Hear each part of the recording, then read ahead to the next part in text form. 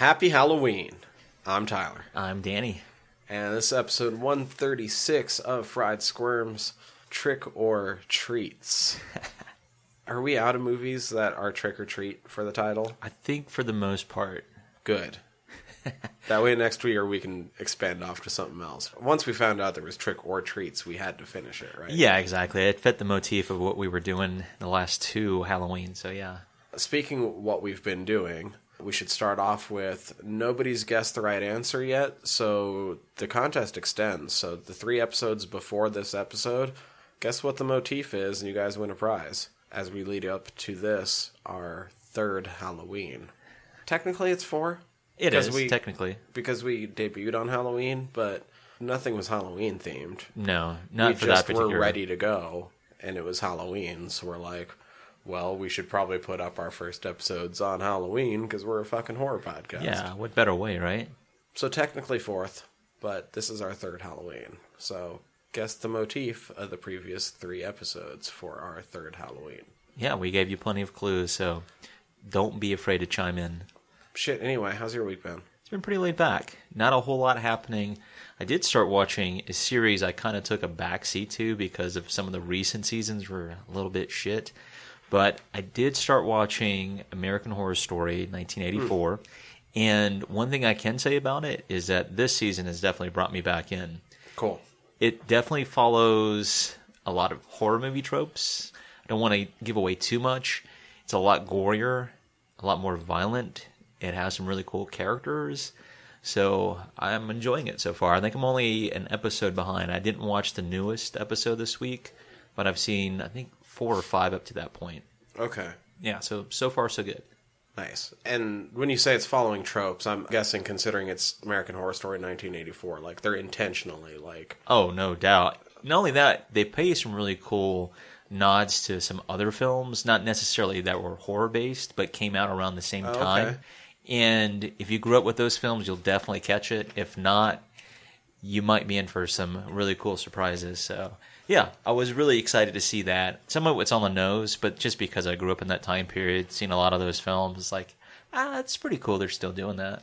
Hell yeah. I need to get back on that myself because I fell off a long time ago on American Horror Story. Yeah, I think after the Roanoke season, I stopped watching it. I didn't even get that far, so... Yeah, for me, it started getting really stale. It became kind of predictable. Last season, I heard it was pretty decent. The season before that, I was like, yeah, I'm good. Yeah, I'll get caught up one of these days. There's too much shit to watch. You're right, man. This is the season where all those shows are dropping again. So. Oh, I know. You're telling me.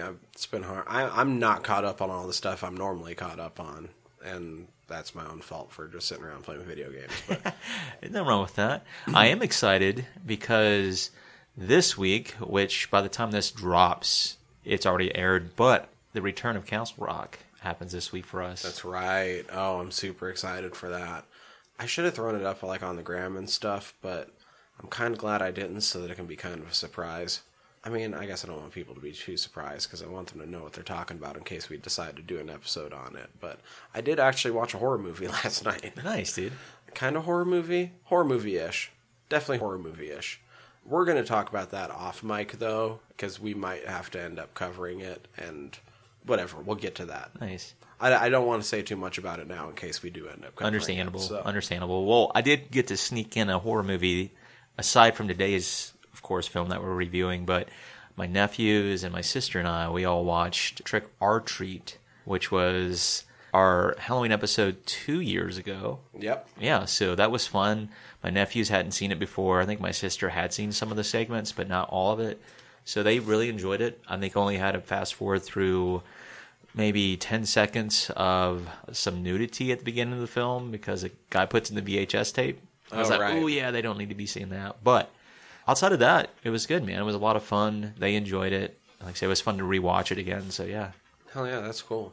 Yeah, shit. Otherwise, for me, I've been up to something all afternoon, but I don't want to say too many details unless it starts going forward dude, you got even some more. You got some goodies in the bag. So there might be even bigger details coming up, but I don't want to say too much until everything's for sure a little bit more locked down into place. But big steps were taken this afternoon. So nice. Yeah, I think I might have even walked in on a little bit of that. Mm-hmm.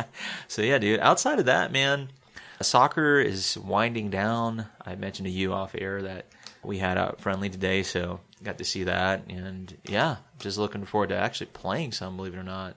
Oh, really? Yeah, so I'll be doing some indoors soon. Oh. Be a lot of fun, so yeah. Aside from that, man, I do have some bits of horror news I thought was kind of cool. Got?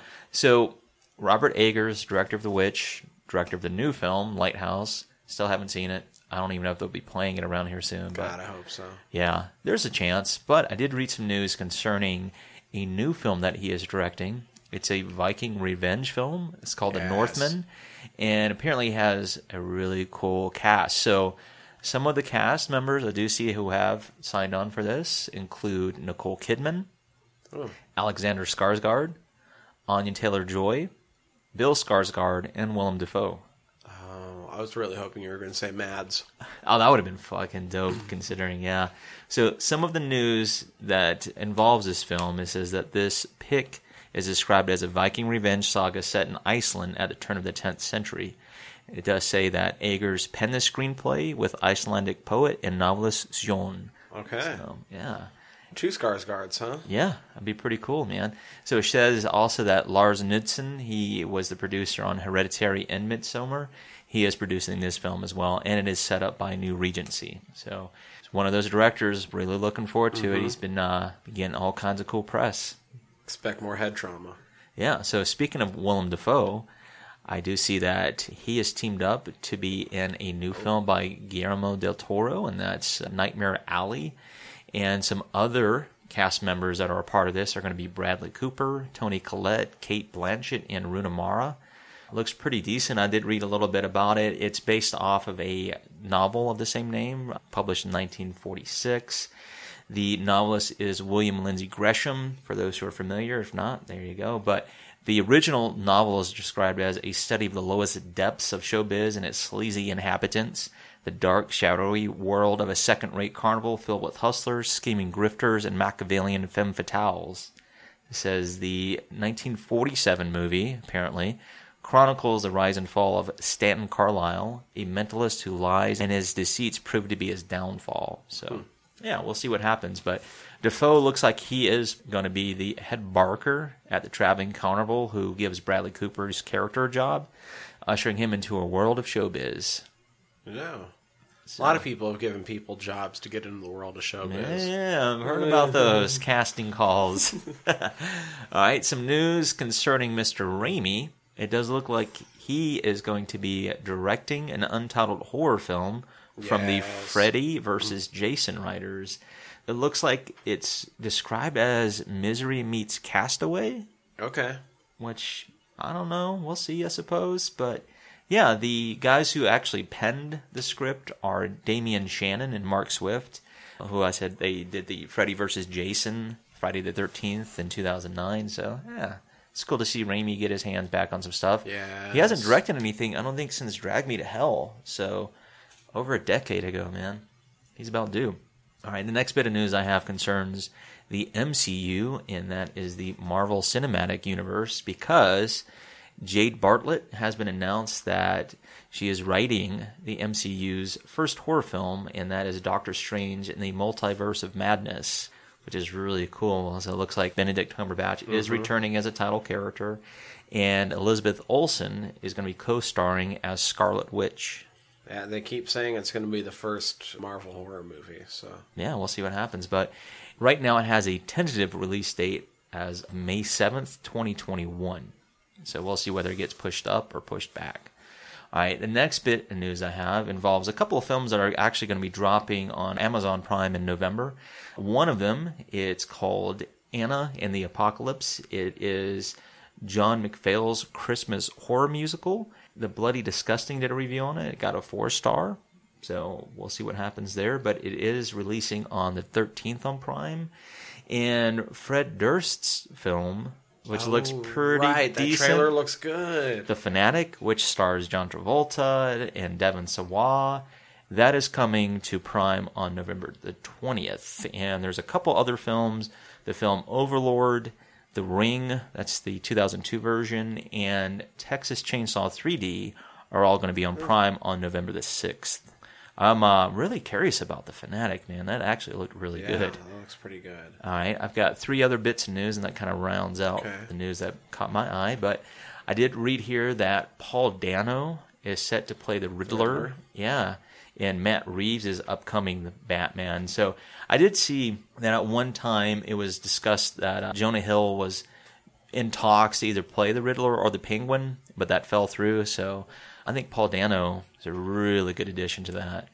All right, I've got another bit of news with another really cool person. I think I mentioned this to you because a couple of weeks ago we actually reviewed a film that's getting a remake, and this is the fact that David Duchovny has joined the cast of Blumhouse's remake of The Craft. Oh, that's right. Yeah, I'm really excited about that. That's a pretty big draw.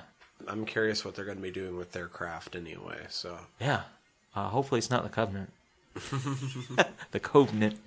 All right, and the last but not least bit of news that I found really cool is the fact that Bruce Campbell has confirmed that a new filmmaker has been chosen to direct the next Evil Dead movie. Yep. Now, unfortunately, it's not Fede Alvarez, so we do know that. Yeah, I'm pretty bummed about that, too, because we still deserve Fede's Evil Dead, too. I totally agree with there, but if nothing else, it's nice to know that somebody has been chosen. Handpicked by Raimi. Yeah.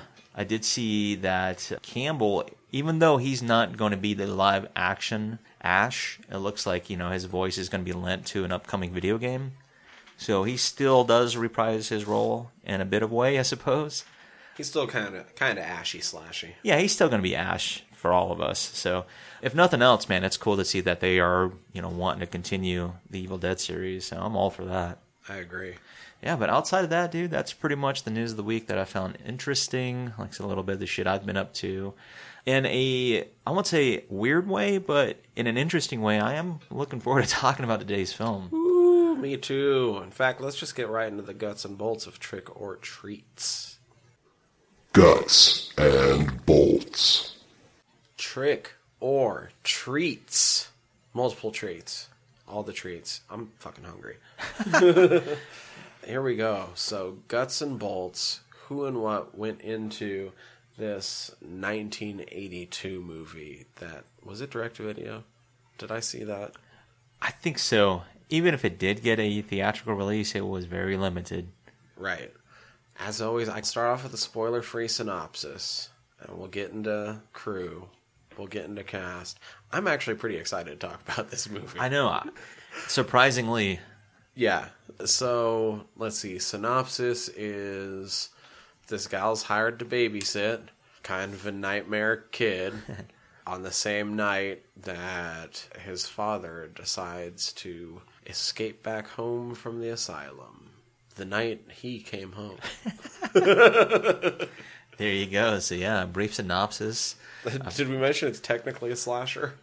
Yeah, technically. Which, we'll definitely talk about in the next section. So, yeah, a nice brief synopsis. Of course, we like to talk about our cast and crew. And this week, I'm going to talk about our director, our writer, our cinematographer, our editor, one of the producers, owns a production company, and that's Gary Graver. Now, the really cool thing about him is he's worked with some really interesting characters in Hollywood. He was known as being Orson Welles' final cinematographer. He worked over a period of 6 years on Welles' long unfinished film, The Other Side of the Wind, which is really interesting. He also worked with John Cassavetes on A Woman Under the Influence. He worked with people like Tobe Hooper on The Toolbox Murders. He also worked with Corman. Yeah, which is really cool. He's directed such things as Mortuary, They're Playing with Fire, Twisted Nightmare. He also went underneath the pseudonym of Robert McCallum because he was a prolific director of a lot of adult films. He won an AVN award. That is fucking nuts, isn't it? It's really cool, but I'm like, wow, we are actually no strangers to that happening on this podcast. No, not at all. I think we probably kicked it off with the, I was going to say with the Jess Franco, kind of. Yeah, you could say that. You could definitely put him in that, but... It's not quite the same, it's more but erotic. It's pretty close. Yeah, really close. I own a few of those really close ones. So yeah, really interesting guy. Like I mentioned, his I mean, hands are depending all on over what this you're project. into, we might have kicked it off with Visitor Q. Wow, yeah. Some probably would argue with us that, Yeah. you really did open the floodgates. All right, so Open the floodgates. yeah, go figure, right? So the next person I'd like to talk about is actually one of our sound department people. There really wasn't anybody who composed the music, but I do have two gentlemen. One of them is Erwin Nafshin. He was the sound re-recordist. Now, he's worked on such films as The Beast of Yucca Flats, the film Young Warriors, Angel of Vengeance. He actually helped with an episode of The Ren and Stimpy Show, and that was shit. Man's Best Friend in Big House Blues from 1991. And the other gentleman is Bob Dietz, and he's done some really cool, interesting projects because you look at some of the films that he's done. He was on the sound department for The Return, Without Warning, The Dark, Death Dimension. He also helped on like Dracula versus Frankenstein, which is really cool. Count Yorga Vampire. Some really cool like B-level kind of horror films from the 70s, 60s, 70s, and 80s. So yeah, that'd be worth mentioning here. And the score actually is not too bad, believe it or not. All right, this film was produced by Kareth C. Bird, Hetty Dietz, Gary Graver, Glenn Jacobson, and Lee Thornburg. The production company was Gary Graver Productions. The distributors were Lone Star Pictures International. They actually helped with the 1982 USA theatrical release. And Code Red DVD. They helped both with the 2013 USA DVD release and the 2015 USA Blu-ray release of this film. The release date, it was released on October 29th, 1982. It had an estimated budget of $55,000, which I did read that Gary Graver put up $30,000 of his own money to help finance this film. Oh, cool. And I do have two taglines, believe it or not, for this film. So one of them starts with the ellipsis, and it says, "When Halloween night stopped being fun." The second one is, "Halloween's over. Now it's the kids' turn to get even." Okay. I like the first one a little bit more. Likewise. All right, so moving along, we do have a really interesting cast, which kind of blows my mind a little bit. So the first person I'm actually going to talk about is Jacqueline Giroux. She plays the role of Linda, who's the babysitter in this film. Now, she's known for starring in such films as Terror on the Beach. She was also in Ilsa, She-Wolf of the SS. She was in the film Drive-In Massacre. I think more well known for her role in To Live and Die in L.A. She was also in the films Distortions and The Hostage Game. Now, I did read some really cool stuff about her because she was actually an expert in film financing. And apparently, because of that, she helped promote a lot of films that she was in. And along with that, she actually became the president of the public company Phone Friend Incorporated until like 2003. She was also a director, a writer, so she's got her hands all over some really cool projects. She was actually married at one time to one of our actors in this film. So moving along, we have Peter Jason, who plays the role of Malcolm O'Keefe, another guy we've actually, I don't know if we mentioned him like a lot, but he was actually in Arachnophobia. Right. Which is really cool, but... and he's been in a shit ton of things. Yeah, it's like he's got a laundry list of shit that he's been in. So I see here that he's been in 7 John Carpenter films, which is really interesting. Yeah, he also voiced Dizzy Wallen in Gears of War 2 and its sequel, Gears of War 3. He also helped with Sergeant Dornan in Fallout Part 2. I think he was well known because he was in 48 Hours. He was like the cowboy bartender. Yeah, that Eddie Murphy kind of got some info out of him. He has a super bit role in Mortal Kombat. I think a pretty small role in They Live. Gilbert? I don't remember Gilbert, but he's in They Live. That's really cool. Yeah, that's actually one I just picked up not too long ago, so I'll have to look out for him again in that. All right, so moving along, we actually have Chris Graver. You want to guess who he is? He's our director's son, but he plays the role of Christopher O'Keefe in the film. And he's actually been in a few other films. He was in the films Nerds of a Feather. He was in Sexual Roulette, The Escort Part 2, and the film Prophet.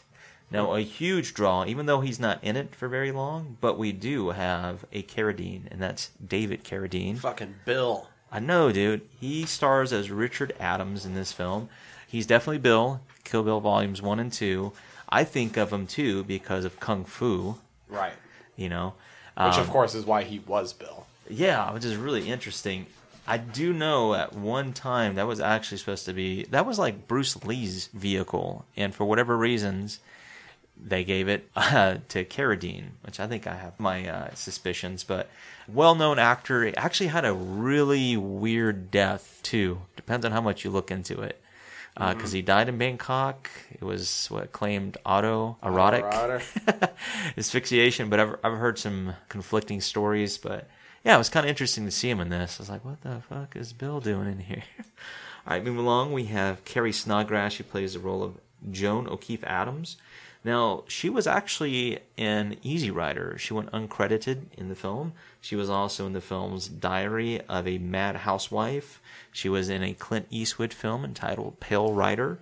She was also in the films Murphy's Law. She was in the film 8 Seconds, White Man's Burden, Wild Things. She was also in Ed Gein in the film The Forsaken.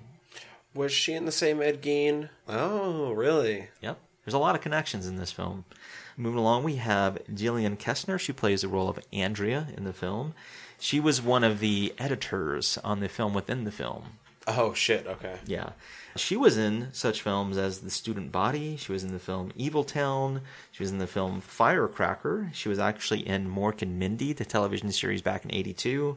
She was also in the films Raw Force and Beverly Hills Vamp.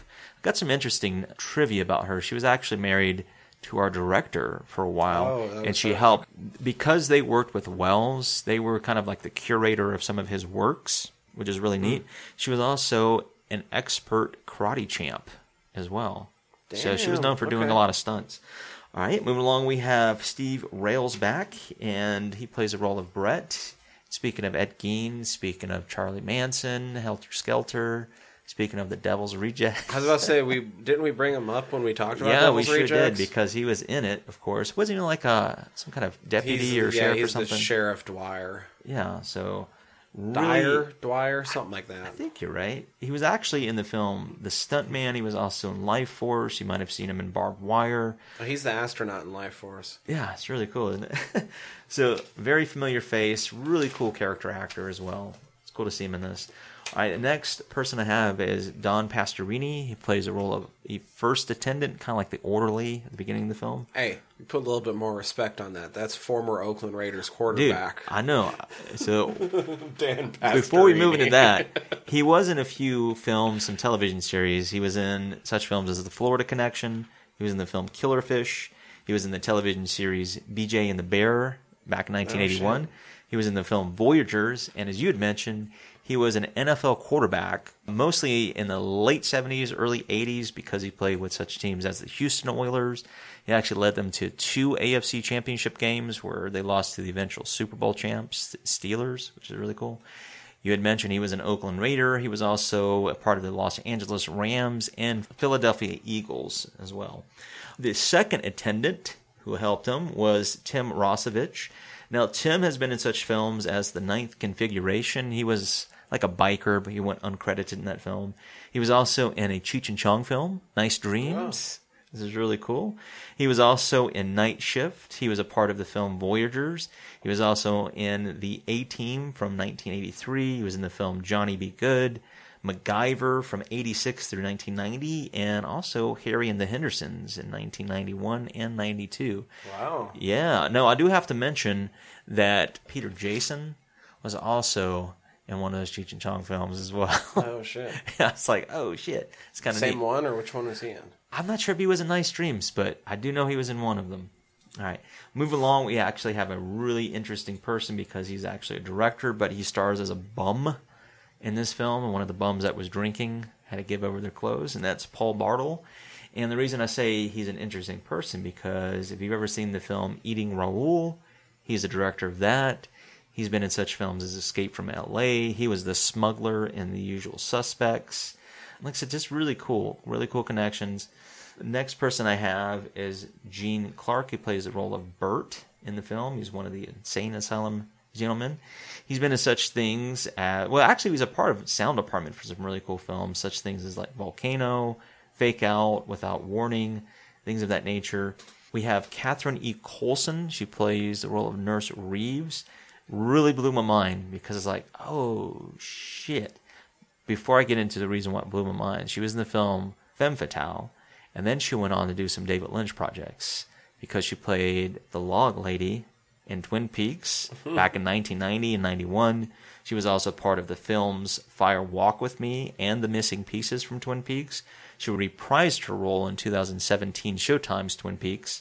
And she was also a part of Portlandia's television series from 2012. I would imagine because Kyle MacLachlan played the mayor, so there was a direct connection. And last but not least, I have John Blythe Barrymore. He plays the role of Mad Doctor, which was the film within the film. He played that doctor. And he was a part of the Kung Fu television series in 1975. He was in Americana. He's Drew Barrymore's half-brother. Go figure, right? If you hear Barrymore, you know there's a part of that family. He was also in the films Full Moon High. He did additional voices in the film Crybaby. And he was also in the film Before I Sleep. So that pretty much rounds out our cast, our crew. You gave us a brief synopsis. We should give you a few warnings. Oh, brief nudity. Yeah, there's some brief nudity. A little bit of violence and blood. Yeah, a little bit of language, not much. A little bit of language. Am I missing? Is that it? I'm trying to think. There's lots of pranks, so if you're not... Nefarious prankage? Yeah, if you're not into pranks, you might not dig this. There's... I won't call them obscene phone calls. There's alluded to obscene phone calls. There's some real down-low dirty jokes, but you have to be kind of like listening for them. Yeah, you do, because I've actually got them written down. Yeah, because I also missed them the first time through. It's pretty funny, but yeah, for the most part, it is pretty tame considering. Mm-hmm. So I think this one is a good watch for those who are curious. I think so. Let's go into talking about Trick or Treats. Happy Halloween, bitches. How does that make you squeal? Here we go. Fucking Trick or Treats. Danny, how did it make you squeal? Well, first off, I know when we picked it, we looked at some of the database reviews, and this film doesn't get favorable reviews. I can understand why, but I don't think this film is as bad as people make it out to be. Danny, I kind of love this movie. I was like, this movie is not too bad, actually. It's like, it's got a decent story.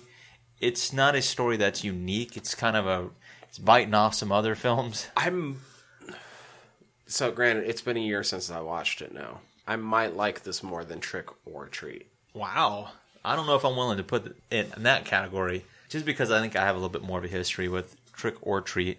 Not so much with this one. This is actually the first time I ever watched it. Not first time through, though. This is the first time I ever watched it, too. First time through, kind of bored with it. Yeah. Second time through, I actually sat and really like...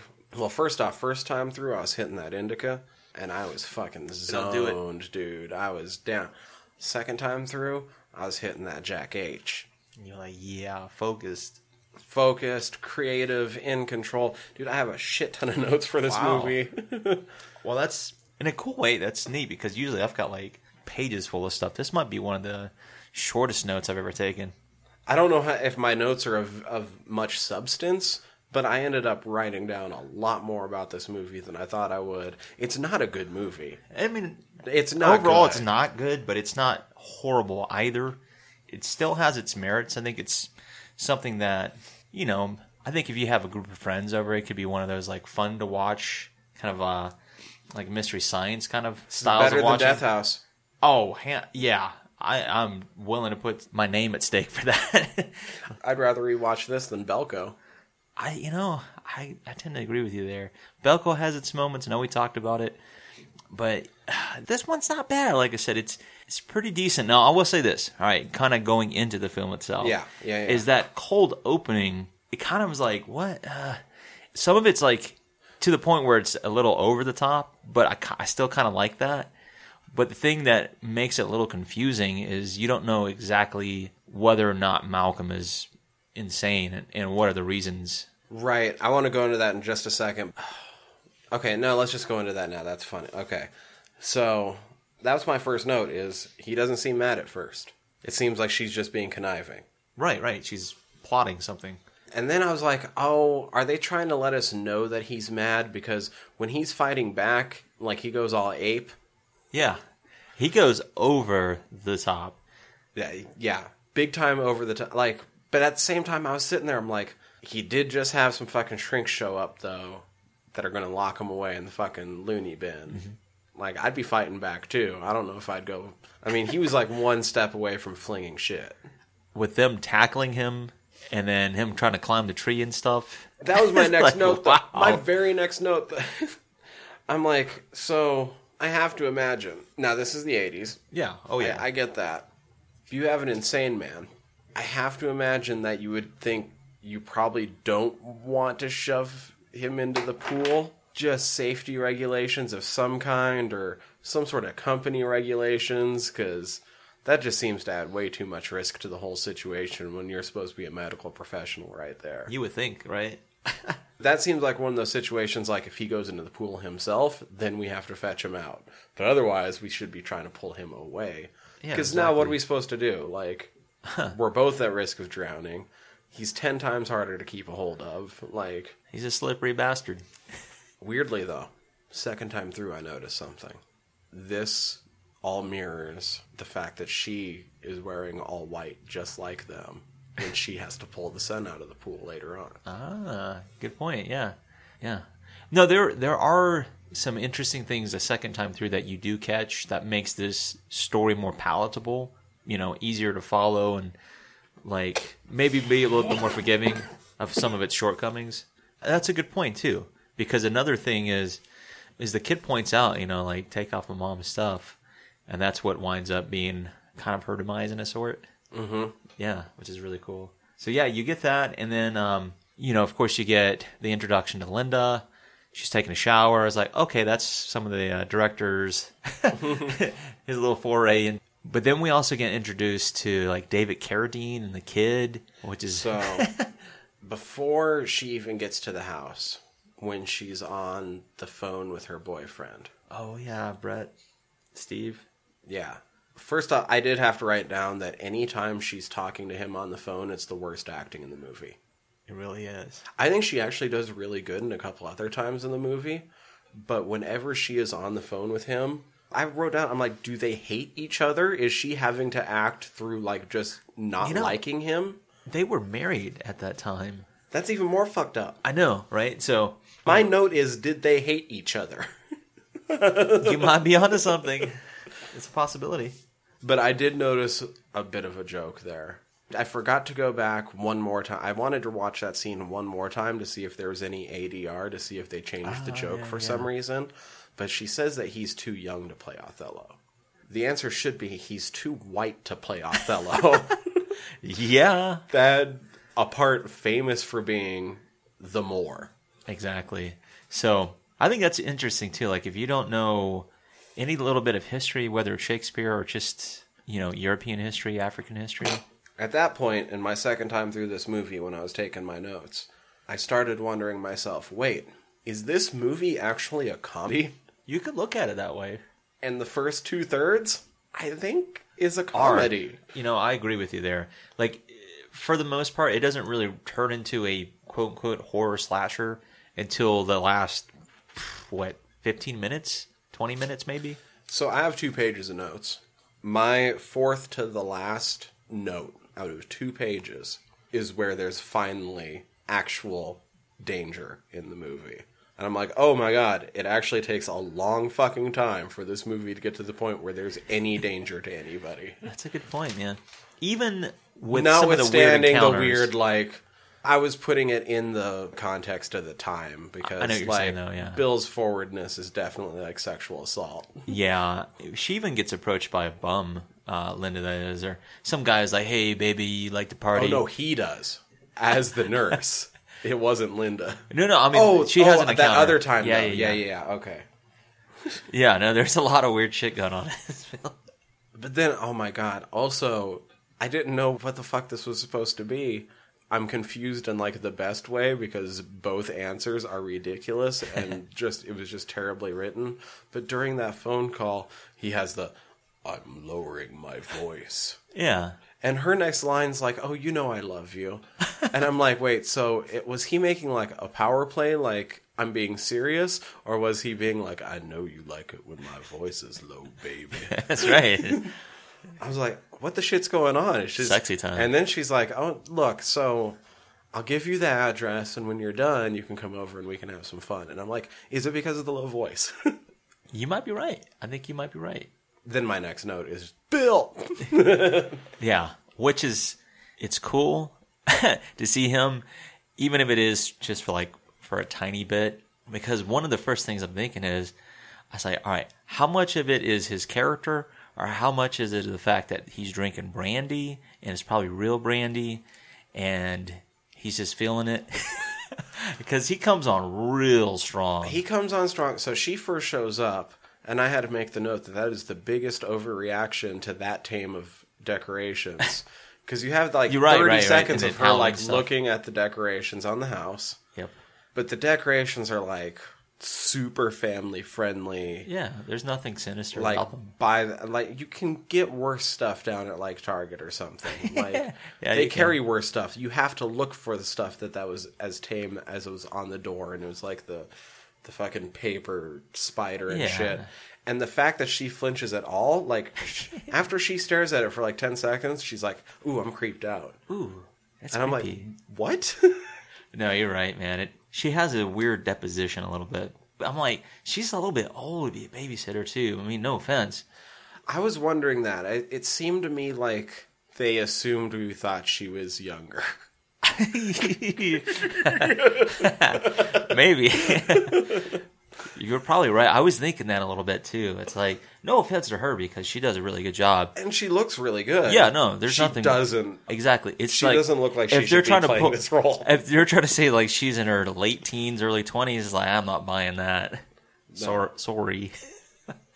But regardless, even Carrie Snodgrass, who plays Joan, I read that house that they film in is actually her house, her real house. Oh, right. So yeah, That's part of how they kept it $55,000 budget. makes total sense, right?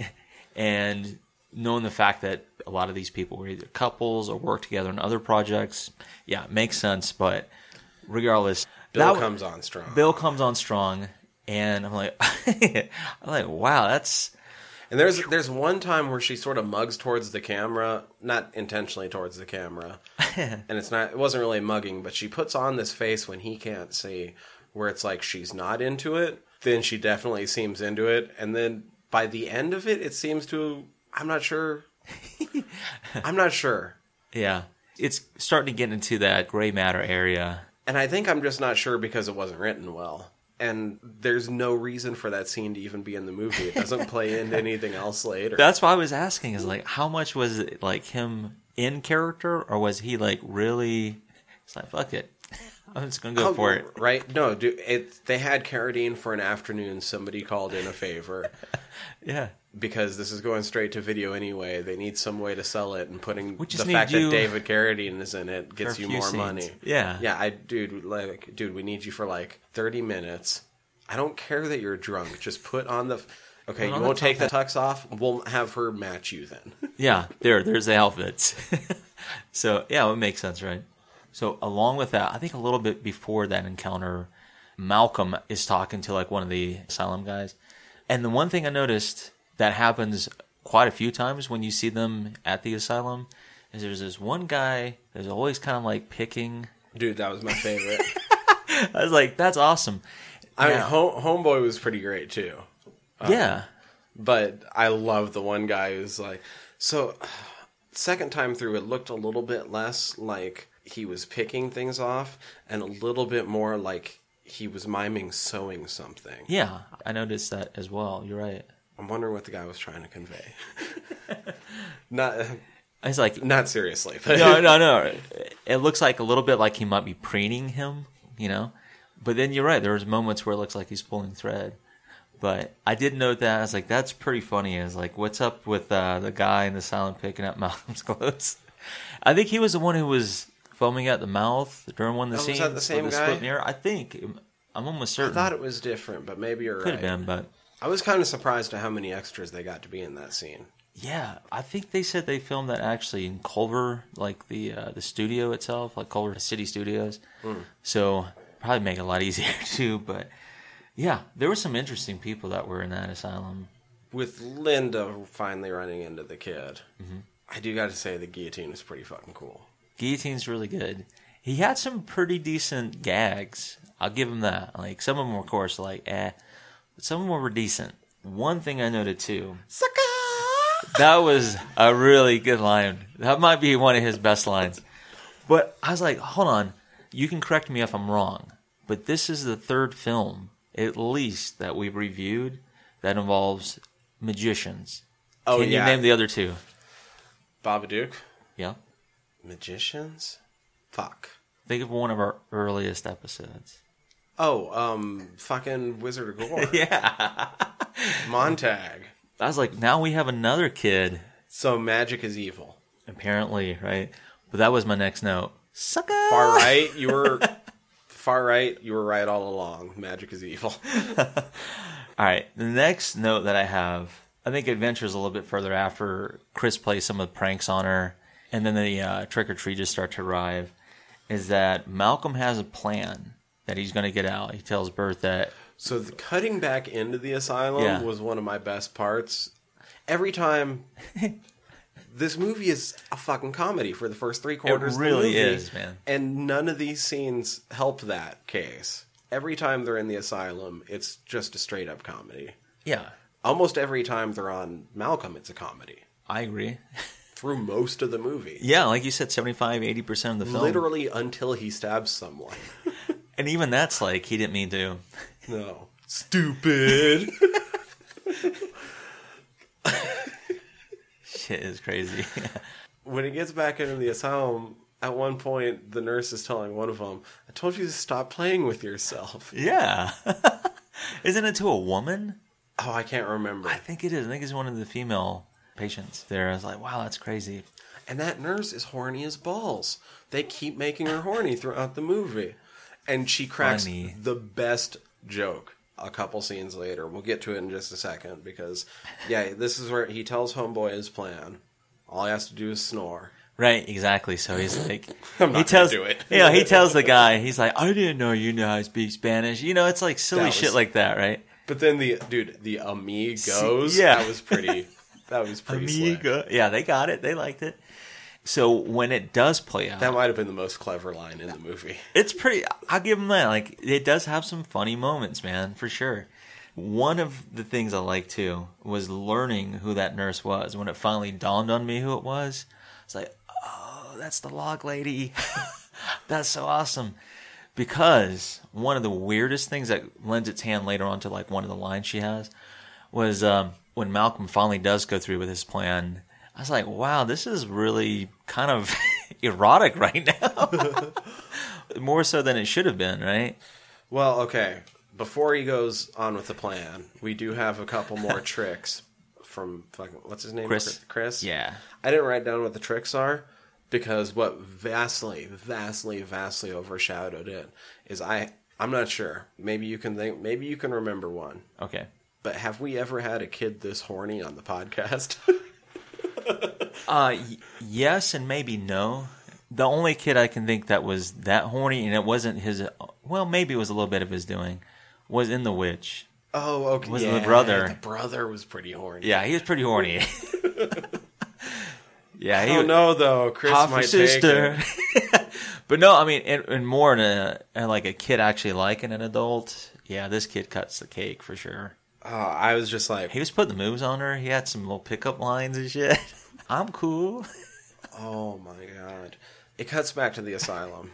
So this was maybe my favorite part. It starts with the moment where the one Crazo is in bed with the other one. Oh, yeah. And it's...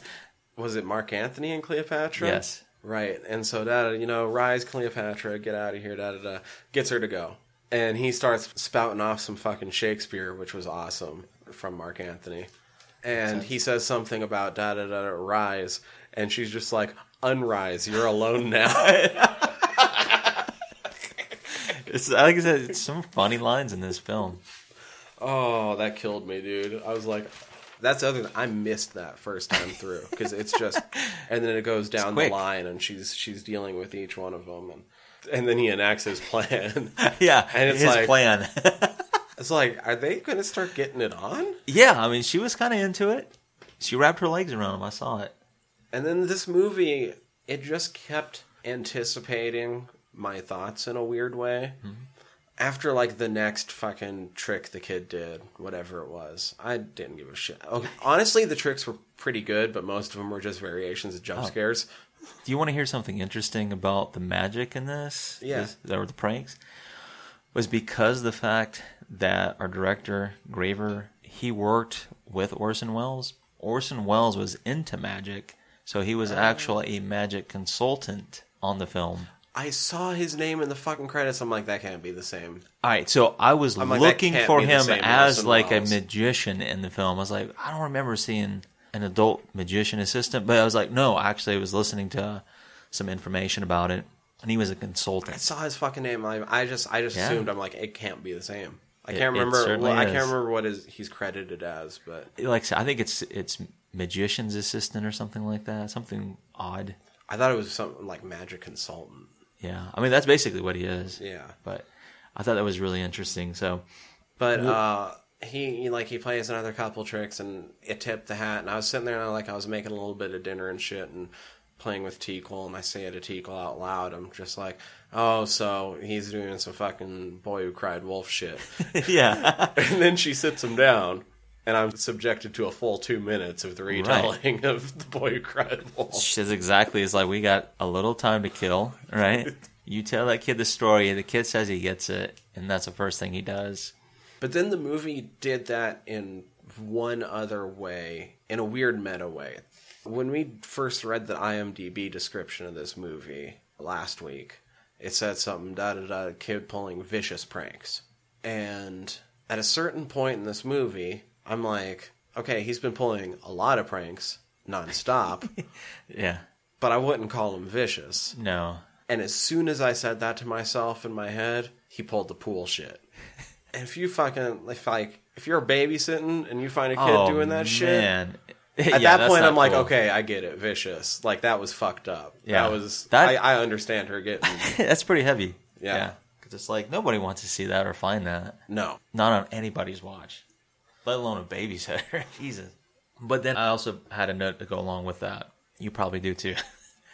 Is the fact that when the kid does come out of his prank, all right, well, even before that, she starts to give him mouth to mouth. And I'm like... Sandlot? Yeah, Sandlot definitely... Somebody's seen this movie and got the idea. Right? But it's just the way that she was giving mouth to mouth, too. I was like, that's a little... Yeah, well, it's weird because half the time she looks like she's just full-on, like, Frenching him. And half the time it looks like she's, like, full-on his cheek. Yeah. Which I could see, I could understand that. That makes more sense. But half the time it looks like she's kind of Frenching him. I like, wow, this director is like, he's letting his kid like experience some shit. Yeah, he's like, oh well, I was in the industry. This is the best I can give you right now. But the kid has a really good line to her after that. That's when he comes out of it, and he's like, "Thanks for the kiss, baby." And she was like losing her shit. Understandably so. Yeah, she's about had it at this point. That's when I'd about have it. That's when I'd be getting fucking jailed for hitting a fucking kid. Yeah, it's like, you're definitely going to sleep right now, whether you want to or not. At some point, between that and the next scene, they showed the door of the house again. And I just sort of wondered out loud to myself, like, how long have they been selling that same fucking skeleton in the stores? You know exactly the one I'm talking about. And generic skeleton. When was this movie? 82. 82? So we had that up in my house, that same exact image. Yeah. Skeleton image, same opposable joints and shit, in 95. So it's been around since then, at least. I feel like I might have been selling that same one when I was at Kmart. Like, in a weird, kind of neat way, a lot of that stuff does come full circle on this show. Right. I was like, shit, that's a versatile skeleton. Yeah, man. I mean, our family's had it too. Yeah, dude, stood the test of time. Hats off to it, really. Yeah, that'd be kind of neat to see who made that, like who came up with the idea, concept. I almost want to get one and stick it in here. It's just like icon of Halloween. I'm cool with that. Yeah, I think that's awesome, man. The decorations aren't like extravagant, they need to make a movie but about that skeleton. good idea. But for being a Halloween film, like unless they didn't have the trick or treaters, you wouldn't really know this was a Halloween film. No. Oh, some of those trick or treaters. One of the kids, I think, was like he was going off script, so to speak, because he looks down in his bag. He's like, "I just got a piece of paper." Yeah. And the other kid's like, "You're fucking it up." God damn it. Yeah. We can't waste film. We can't redo this. Yeah, he's like, "Just put the fucking candy in there." We only have $55,000. Yeah, exactly. I did note too. Well, not know, but I did see that they just mostly shot this like a couple of days. Mm-hmm. Most of it was on the weekends, and they shot at night, which is pretty apparent. But yeah, like I said, if it wasn't for the trick or treaters, how would you know this is a Halloween film? Because it doesn't really feel like a Halloween film per se. No, that's true. Other than it's the night he came home, right? Which, like I said, it's really biting off of Halloween. I mean, the story itself is pretty much Michael Myers, the story of Malcolm coming back. The only difference, of course, is, which I think the second time through is what really sunk in too, is it's like he was a millionaire apparently, and we know that she benefited from that because David Carradine's character has not necessarily a throwaway line, but if you don't really pay attention to it, it doesn't really have any value, but he tells Linda that he inherited, because she's asking about the house and shit. And it's like, well, he did because of her, because she inherited it. One thing I do like, too, is like you don't really know the relationship the kid had with his father. No. Right? So that's another thing, too. Is like that's kind of cool because that gives a little something extra. But this story through and through is a babysitter. Guy breaks away from an insane asylum. Halloween night. It's Halloween. It's trick or treats. So you're staying over a place for the night. Your clothes all get soaking wet. You have to find a change. Ooh. Your options are sweats or a nightgown. All right. For the show. I think the more relaxing would be the nightgown. The more appropriate would probably be the sweats. If I were babysitting the kid. Oh yeah, you're babysitting. Spending the night, what have you? Yeah. Got to give it to her. She was in the moment. Well, she did know that they were going to Las Vegas, apparently, for some kind of party. So they were going to be away. She can wear whatever the hell she wants, unless kid snitches. Kid's going to snitch. Oh, for sure. She knows that by now. Kid's going to snitch. And the mom basically is an enabler. Mm-hmm. Gives them all the good shit. As Malcolm's making his way back to the house, I did have to point out that him being harassed by the bum on the street was weirdly mirroring of the way Bill pressed himself on Linda. Yeah. It's I noted this. This is a little sarcastically, but it depends on how you look at it. You can look at it, however you want. I put a note that says, this film is very progressive on the topic of transvestites. They're completely ready to accept that Malcolm is just a not good-looking woman. 1982, whether it's then or now, I was like that. That's the guy. I mean, even with the lipstick he puts on. Miss? I did see that somebody noted that. Never seen boobs? Or was his line something like that? Yeah. Never seen tits before? Yeah, when he's like trying to take the bum's clothes. Somebody noted that this film might have the weakest security guard ever. I need to see some ID, ma'am. Like, ma'am. It's ma'am. Oh, my God. Yeah, so I noted that. But just the fact that Malcolm, like I says, getting catcalled, hitting on. Like, no one thinks twice. No. Something that was cool is that the director actually does make a cameo. I guess it's when Malcolm gets coffee and he wants to get the knife from that diner or whatever it was. Oh, right, okay. Right, so the director is the guy who's serving him. Oh. And the nerd in me saw some of the posters or whatever, or the records they had on the wall. I only noticed or recognized one. I was like, the only reason why is because it's PIL, which is Public Image Limited. And I was like, oh, actually, I do know who one band is on that wall. I was like, oh, well, that's cool. But the whole point is until he gets out of that wig, which he stole off of the log lady during that little scene, is once he does finally go back to his house or whatever, one of the best lines does come from that. Like once he's actually out of that character and it kind of ratchets up the horror bits. Right. Is the ADR when he gets on the bus. That has to be one of the best moments. Maybe one of my favorite scenes of any film that we've covered because of how ridiculous it is, but also how funny it is. Because he tells them what, like, he wants to go to Wilshire and whatever, and like, Wilshire and blah, blah, blah, like, 35 cents, boy, sit down. Like, that is not that woman on the bus saying that. This is ridiculous. But I did like that.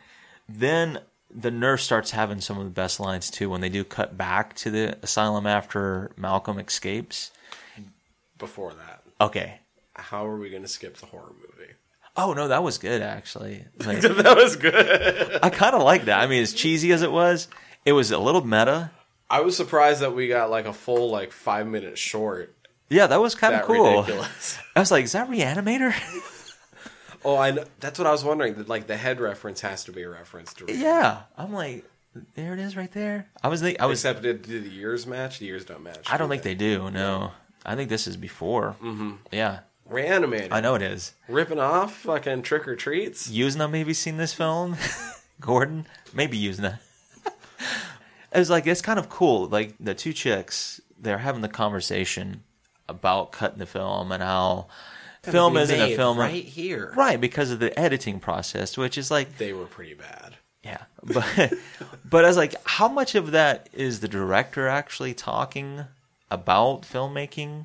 Like, because it gets a little meta because you start talking about the horror films. And, yeah, I was wondering how meta they were trying to be with that conversation. Yeah, it's like it's a little bit on the nose, you know. And for as quick as they are in some parts of this movie, that I was just like, there's better meta. There is, but I mean, for the time period, maybe a little bit ahead of its time, just a little bit. Okay, The Nurse. The Nurse. All right, but even before that, the movie within the movie. Okay. Yeah.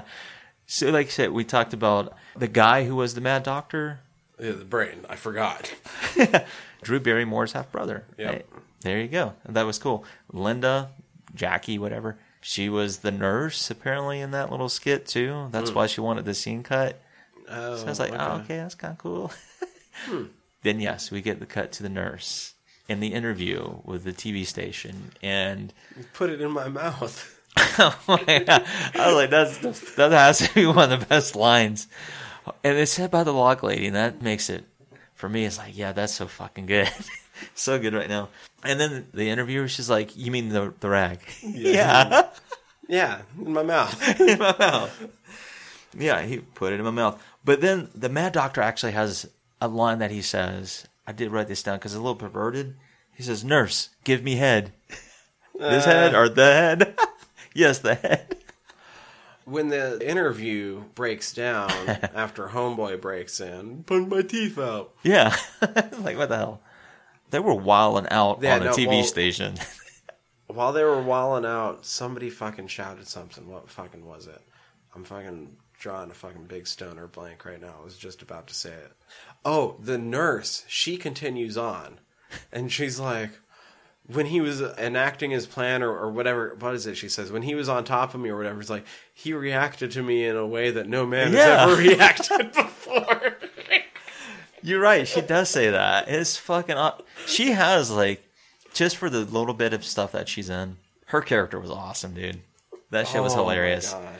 Yeah. And that's where you reacted to me in a way no man's ever reacted to me before. That's what you were mentioning earlier, which is, it's true throughout. Like I said, about 80% of this film was, a lot of it's just comedy. It's like, it's funny. That's what kept me entertained, too, because that's some of my favorite shit. It's like, I love comedy, whether it's intentional or not. I think this is. Yeah. So now there's about 15 minutes left in the movie. Oh, yeah. And that's where I wrote my note. It takes a long time for the movie to get to any actual danger. Right. So it really starts with the setup, actually, because for whatever reason, there's a trick-or-treater or trick-or-treaters that come by. Linda leaves the door ajar, and that's inviting for Malcolm to come in. He has a weird break-in moment, too, when he actually gets into the home and goes upstairs and plays with the train set or whatever. Oh, right. Yeah, it's like, all right. I kind of zoned out during that. Yeah, some of it, I mean, a lot of it is just like you're plotting through. I'm trying to tie the very loose threads that I think they're trying to tell, but budgetary reasons, probably, whatever. You can't fill in all the blanks. But I was like, all right, maybe that's where he starts, like, his crazy comes from, is he might be on the tism. Well, for a second I was like, is this movie going to get really deep? Is this him, like, reflecting on the years he missed with his son? Yeah, with this kid, too, exactly. That's a good point as well. But we never see enough to... That's right, exactly. There's not enough...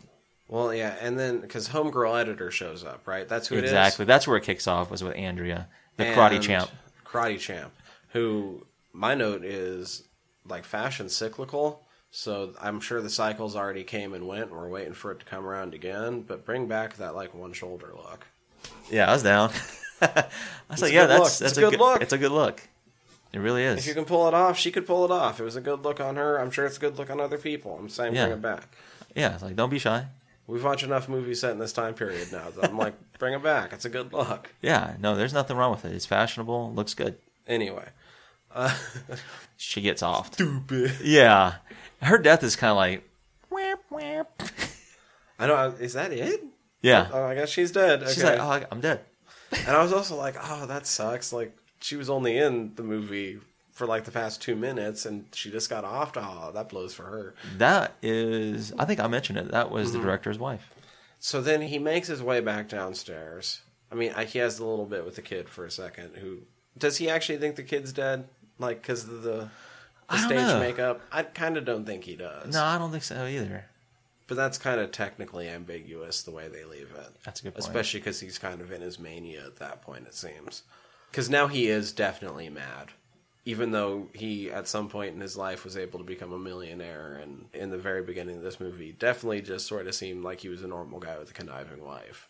Yeah, I just took that cold opening and as... in most of the asylum scenes was fucking he seemed saner sane. than me. Yeah. It's like, because we don't get enough of that shit, is maybe that's the curve or the slant that he's working at. It's like, he wants you to believe that he's sane. So, I don't know. I guess that's ambiguous. It really is. Mania at that point. And the movie just has him flip on that switch. So but he makes his way back down to her. And I know in the beginning, he's like, no, shut up, or whatever. Yeah. But later on, once like the chase ensues and shit, shouldn't she really be trying to point out that she's not fucking Joan? You would think. That would be the first thing, like, hold on, time out. Yeah, not no. her. No. Not it. You want me to call her? Because I'm done dealing with her stupid-ass kid. Yeah, I was like, this is your problem now. Yeah. I don't care if she shows up and gets murdered. Just don't murder me. You know, that would have been kind of interesting, because that would have been a perfect out. Like, you get the mom on the phone. It's like, actually, I got Joan on the phone right now. Right? Oh, it's both of your problems. Yeah. I kind of like that ending that doesn't happen. Yeah.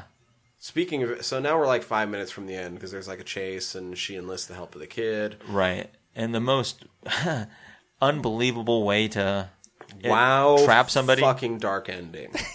It is. It is dark. What the fuck dark ending with her enlisting the help of the kid to partially guillotine the father. Yeah, exactly. I was kind of wondering how they were going to pull that off when they were, going through the acts and he was explaining it to her. And I was like, all right, there's actually a little bit of tension here because you're expecting him to probably break down the door or whatever. But then I was also thinking, well, they're actually shooting in that actress's home, so they're probably not going to do that. They don't have the budget to fix it. He comes around the back, and the way she traps him in the guillotine, I'm like, I don't want to believe that. It's too easy. I kept thinking that they were going to use it just to, take off a hand. Yeah, exactly. Something simple. And then he gets it, and I was like, oh, that's actually pretty decent. It is fucked up because that's the kid's dad. That's the kid's dad right in front of the kid. Right, and it's not even, all the way through. It's him, sitting there and, twitching as it's just stuck into his fucking spinal column. See, that's where I didn't know, too, whether or not they were actually going to cut all the way through. I was like, ooh, I kind of hope so. That'd be kind of neat. But I was like, there's no special effects on this. That's almost more fucked up, though. Yeah, no, I liked it where it just kind of, partially gets him. And then he just passes on the evil to the kid. That's when I'm like, okay, I understand where that horror bit's about. But if you're watching it for the first time through, it's like none of that shit makes sense. Because you do need a second time through to like pick up on those little conversations and just like those loose threads that the director is trying to piece together, you know? That's what kind of where I like it too. It's like it is ambiguous enough to where even though this film doesn't have to make sense, it still does make sense. Oh yeah, no, this film is kind of terrible in a lot of ways, but it's fucking. I mean, it's so. It's you really could so argue, funny. yeah, so you could argue that this is one of those that are so bad is actually pretty good. Yeah. Oh, I'm down. I like this movie. Yeah, it's like I don't hate this movie. After or before we did this, reading those reviews, I was like, oh no, this is going to be a fucking stinker. Because my general rule is if a film on the database is like at least a 5, of course, and above, it's probably at least worth watching once. And this one, like, usually gets a 4. Yeah, I'm like, oh no. Like that's what I was like, oh no, because that's treading in that Death House territory. Mm-hmm. No, so much better. Lots better. And even like with Death House, there's some redeeming qualities, but it's just it wasn't good. No, this is enjoyable to watch. Yeah, no. Like I wouldn't be afraid to watch it again sometime soon, to be quite frank, because you don't really have to pay attention a lot. But for the scenes that do deliver, they're definitely worth the price of admission for this film. Like I said, the nurse has some of the best lines. Malcolm actually did really good. Peter Jason. Yeah. I mean, everybody, they did a really good job. Like, it's not a bad performance by anybody. Yeah, I mean, there's some over-the-top shit, you know. There's definitely stuff that's good 90% of the time. Yeah, there's some stuff that's very dramatical too that doesn't have to be, but I get it, you know. It's like I get it. What's with the little like subplot of her boyfriend's homeboy getting pissed at him always calling her? Oh, yeah, I know. Oh, all right. I did watch a couple of like YouTube reviews, and somebody noted that too. Is like he even has the line, that guy. He's like, "Stop calling her. Stop talking to her." Yeah. Because it's always like you would imagine. Like, is it in between acts that he's calling her? Is That's it in between what they were scenes? making it sound like. Yeah, it's like it's not clear. But this guy's like, you need to stay focused, even though this is a free play, and people love it. Apparently. Oh, and he's playing Othello. Yeah, that guy he's really into theater. Oh, that's so fucking great. Like, so the guy who played the bum when he needed the shirt and all that shit, that was the director I was talking about for Eating Raoul. That's a really good film, a really dark comedy. So yeah, that's another one of those favors that paid off. Still can't believe that they got one of your homeboys from the Oakland Raiders, Pastor Reedy, in this. Oh, I know. Yeah. I mean, he only did one season with the Raiders, but still, it's cool. Even the guy who assisted, like the second the other guy was also... I recognized him, too, because it's like, he looks so familiar. Then I saw his credit in Nice Dreams. I was like, oh, shit. That's funny. Well, and he was also pro baller, right? Are we thinking the same guy? There was 2 pro ballers in this. One guy was an Oakland Raider. The other guy was Oiler and Eagle. And that same Charger. guy. Same guy. Okay. Yeah, same guy. Yeah. Yeah. But no, the other guy I was talking about who wasn't the quarterback, he was the one who was in Nice Dreams. That's where I recognized him from. Because, I mean, aside from Carradine and even like Julia Kessner and Steve Railsbacks, like I didn't really know a lot of these people until I saw their credits. It's like I probably have seen them at some point. Because you can't help but see some of these people in the 80s films. No, I will say this.